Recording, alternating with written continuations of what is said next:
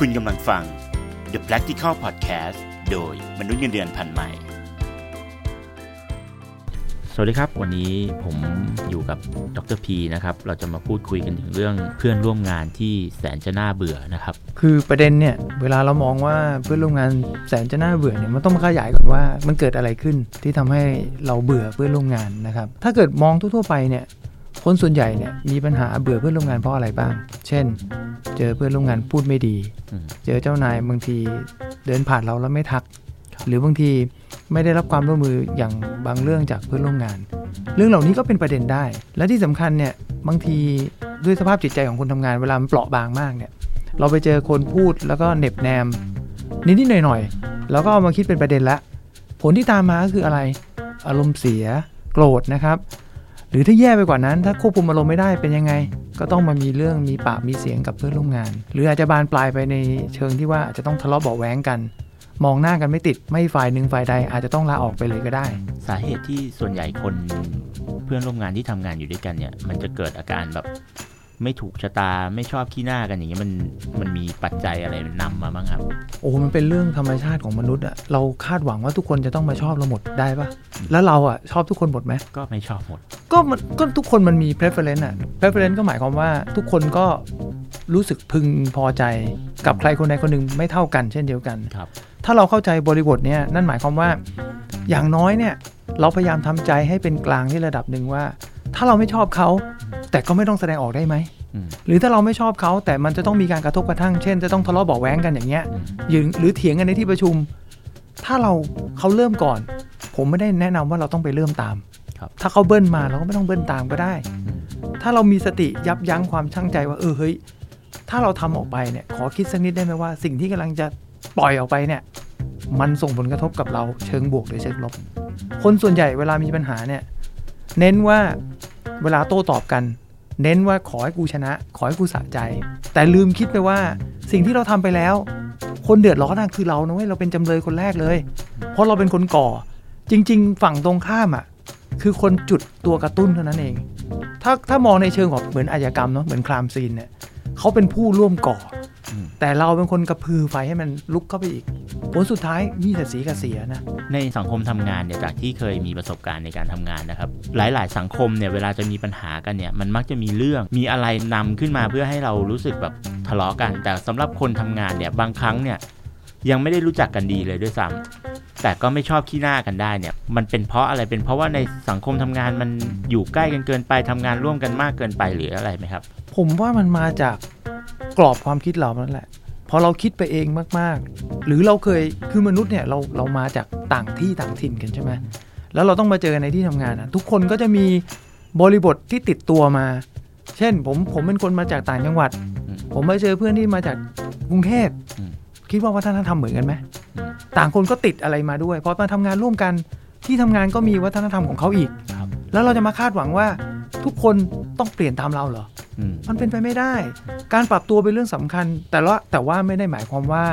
เราจะต้องปรับซะ 100% จนไม่เหลือความเป็นตัวตนของตัวเองจุดสำคัญก็คือว่าต้องรู้จักตัวเองและต้องยอมรับคนอื่นด้วยไม่งั้นมันจะอยู่กันได้ยังไงสังคมเวลาเรากลับมามองดูตัวที่เราตั้งโจทย์ว่าเฮ้ยทำไมเพื่อนร่วมงานน่าเบื่อจริงๆเราก็เป็นฝ่ายที่ทำให้ตัวเองน่าเบื่อเหมือนกันนะพอเราเบื่อเขาเราทำไงอะเราทำตัวสดใสไหมพอเราเบื่อเขาเราทำตัวน่าเบื่อด้วยมันก็เบื่อ2เด้งคนที่เสียคือคนที่รับสภาพอารมณ์นั้นมาแล้วก็ไม่ยอมปรับสภาพอารมณ์ตัวเองปล่อยให้อารมณ์ตรงนั้นน่ะมันดำดิ่งลงไปอีกนี่แต่เสียผมเคยเจอปัญหาแบบนี้มาเหมือนกันไม่ใช่บอกว่าพูดแล้วแหมทำอย่างกันเรารู้หมดทำอย่างกันเราเทพหมดทุกคนไม่ใช่ผมก็เป็นแบบนี้แต่บังเอิญผมมาเจอว่าทุกครั้งที่ผมเบื่อผมถามตัวเองก่อนเฮ้ยกูเบื่อเรื่องอะไรวะอันนี้พูดกับตัวเองนะอาจจะพูดหยาบนิดนึงว่ากูเบื่อเรื่องอะไรแล้วเราก็มาเจอคำตอบจริงๆว่ามันมีบางสถานการณ์ที่เราอาจจะไม่พอใจกับมันแล้วทำให้เรารู้สึกแย่พอเราจับสถานการณ์นี้ได้จับสัญญาณนี้ได้ทำไงต่อเราก็ต้องเปลี่ยนแปลงตัวเองเมื่อรู้แล้วว่าตระหนักรู้แล้วตัวเองเป็นแบบนี้เราจะยอมปล่อยให้มันดำดิ่งไหมหาทางแก้ไหมหาวิธีการไหมเพื่อจะได้พาตัวเองออกจากอารมณ์ตรงนี้แล้วเวลาเราเบื่อเนี่ยไม่ใช่แค่เรารู้สึกคนเดียวนะคนรอบตัวเรารู้สึกหมด คนใกล้ตัวเราเนี่ยถ้าเรามีแฟนก็รู้ได้ถ้าเราอยู่กับคุณพ่อคุณแม่ก็รู้ได้ถ้าเรามีเพื่อนสนิทเขาก็มองออกแล้วเราอยากให้คนอื่นมองเราเป็นคนน่าเบื่อหรือเปล่าล่ะถ้าโลกใบนี้เราบอกว่าเราเบื่อเพื่อนร่วมงานแล้วเนี่ยอันนั้นมันแก้ยากครับเพราะเขาอาจจะเป็นคนน่าเบื่อจริงๆแต่ตัวเราเองมาควบคุมตัวเองดีกว่าไหมให้ทำตัวเองไม่เป็นคนน่าเบื่อมันน่าจะมีเสน่ห์มากกว่าผมก็มีวิธีทิปเล็กๆน้อยๆเนาะว่า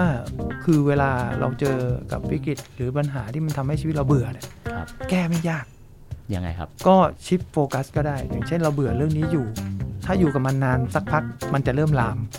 บางคนอยู่นานไปยิ่งลามไปจนไม่สามารถกู้อารมณ์กลับมาได้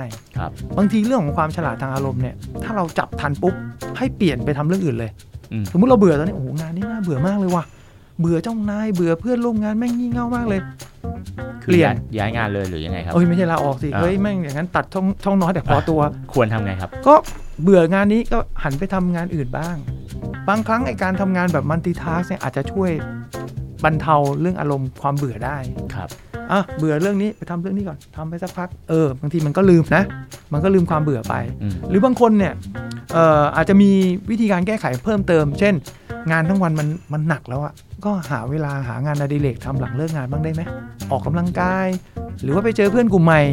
ไปโรงเรียนคลาสใหม่ๆไปหาความรู้ใหม่ๆที่เราไม่เคยได้ครับแล้วแบบเนี้ย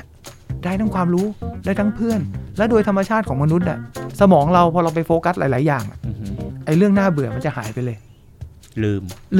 จริงๆแล้วเราลืมจริงแล้วมนุษย์เราขี้ลืมเราไปเอาเรื่องใหม่ให้เราย้ายไปสนใจเรื่องนั้นซะผมว่ามันเป็นมโนคติ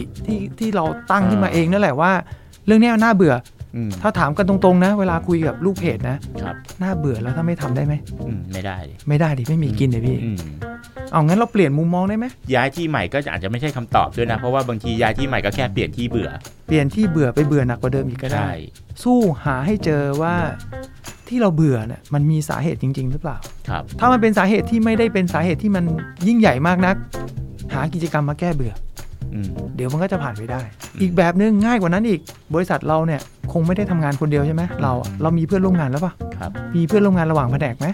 มีเพื่อนร่วมงานระหว่างชั้นไหมสมมุติบริษัทมีหลายชั้นการมีเพื่อนใหม่ในที่ทำงานหรือว่าการได้คุยกับเพื่อนต่างแผนกบ้างมันก็เป็นการแก้เบื่อเช่นเดียวกันคือคนพอได้คุยกันมันจะได้มุมมองใหม่ๆบางทีได้คำแนะนำบางสิ่งบางอย่างมาสะกิดใจเราได้นึงเฮ้ยเราไม่ได้เบื่อคนเดียวนะเว้ยงานมันไม่ได้แย่สักทีเดียวนะมันมีคนอื่นที่เขามีความสุขเขาก็อยู่ได้ไงคือพอดีเวลาเราเห็นตัวอย่างพวกนี้มันอาจจะไปต่อได้ง่ายกว่าเวลาอารมณ์มันดำดิ่งนะข้อสำคัญก็คือว่าอย่าไปดูเสพสื่อที่มันยิ่งพาให้เราดำดิ่งเข้าไปอีกมันเป็นการทำร้ายตัวเองไปโดยปริยายไงแล้วในที่สุดเนี่ยมันไม่มีประโยชน์อะไรเลยสู้คุณหาอะไรที่ง่ายกว่านั้นดีกว่าผมเห็นเพื่อนผมที่เป็นต่างชาติผมก็สงสัยว่าทำไมมันต้องเอารูปครอบครัวมาวางข้างโต๊ะวะตอนเราไม่มีครอบครัวเราก็รู้สึกนะว่าไม่ทำไมพอเรามีครอบครัวปุ๊บเราก็ไม่วางนะเว้ยแต่อยู่ในมือถือทุกครั้งที่เราเบื่องานทุกครั้งที่เราเบื่อคำค่อนขอดค่อนแคะไอ้พวกชอบเหน็บแนมหรือไอ้พวกเพื่อนร่วมงานที่มันคอยแซะเราอย่างเงี้ยผมก็หยิบรูปครอบครัวมาดูเนาะดูโมเมนต์ที่เราไปเที่ยวกันกับลูกกับภรรยาอย่างเงี้ยเฮ้ยไฟมันมาเว้ยเฮ้ยเรากำลังทำอะไรอยู่เมื่อกี้เราไปโมโหทำไมไร้สาระสิ้นดีเลยไปโมโหมันใครเดือดร้อนกูนี่หว่าโมโหมันยังไม่รู้ด้วยซ้ำเลยคู่กรณีแม่งสบายอยู่ดีๆมันทำให้เราโกรธได้แต่พอเราเห็นการโกรธมันเป็นเรื่องไม่มีความจำเป็นว่ะต้องกลับมาควบคุมตัวเองครับสิ่งที่เราต้องยอมรับจริงๆแล้วมันเป็นสัจธรรมของชีวิตก็คือว่าเราควบคุมชีวิตคนอื่นไม่ได้สิ่งที่เราควบคุมได้ก็คือสิ่งที่เราควบคุมได้ก็คือตัวเราเองเราต้องฉลาดเท่าทันความรู้สึกที่เรามีเมื่อไหร่ที่เรารู้ว่าน่าเบื่อปุ๊บหาวิธีแก้ผมบอกไปแล้วชิฟโฟกัสก็ได้ไปลองทำกิจกรรมอื่นๆที่อยู่ในที่ทำงานที่เขายอมไม่ทำเนาะเราจะได้รู้สึกว่าความเบื่อมันได้ละลายออกไปบ้างในขณะเดียวกันหลังจากกลับจากที่ทำงานแล้วเนี่ยก็ต้องดูแลตัวเองอีกฟิสิกอลเนี่ยเฮลตี้เมนทัลก็จะได้เฮลตี้ด้วยผมคิดว่าการบริหารหรือการแก้ความเบื่อเนี่ยมันไม่ยากเลยเพียงแต่จับให้ทันแค่นั้นเองว่าตอนนั้นน่ะเบื่อเพราะอะไรเพื่อนร่วมงานก็อาจจะไม่ได้เป็นตัวการที่ทำให้เราเบื่อซะทีเดียวนะครับบางทีก็อาจจะเป็นตัวเราเองนั่นแหละเชื่อนะครับว่าทุกคนมีโอกาสเจอเรื่องน่าเบื่อได้ทุกวันแต่เราก็มีโอกาสที่จะแก้เรื่องน่าเบื่อเนี่ยให้มันเป็นเรื่องที่ดีได้เช่นเดียวกันขอบคุณที่ติดตามฟัง The Practical Podcast โดยมนุษย์เงินเดือนพันใหม่สนับสนุนโดย Your Next You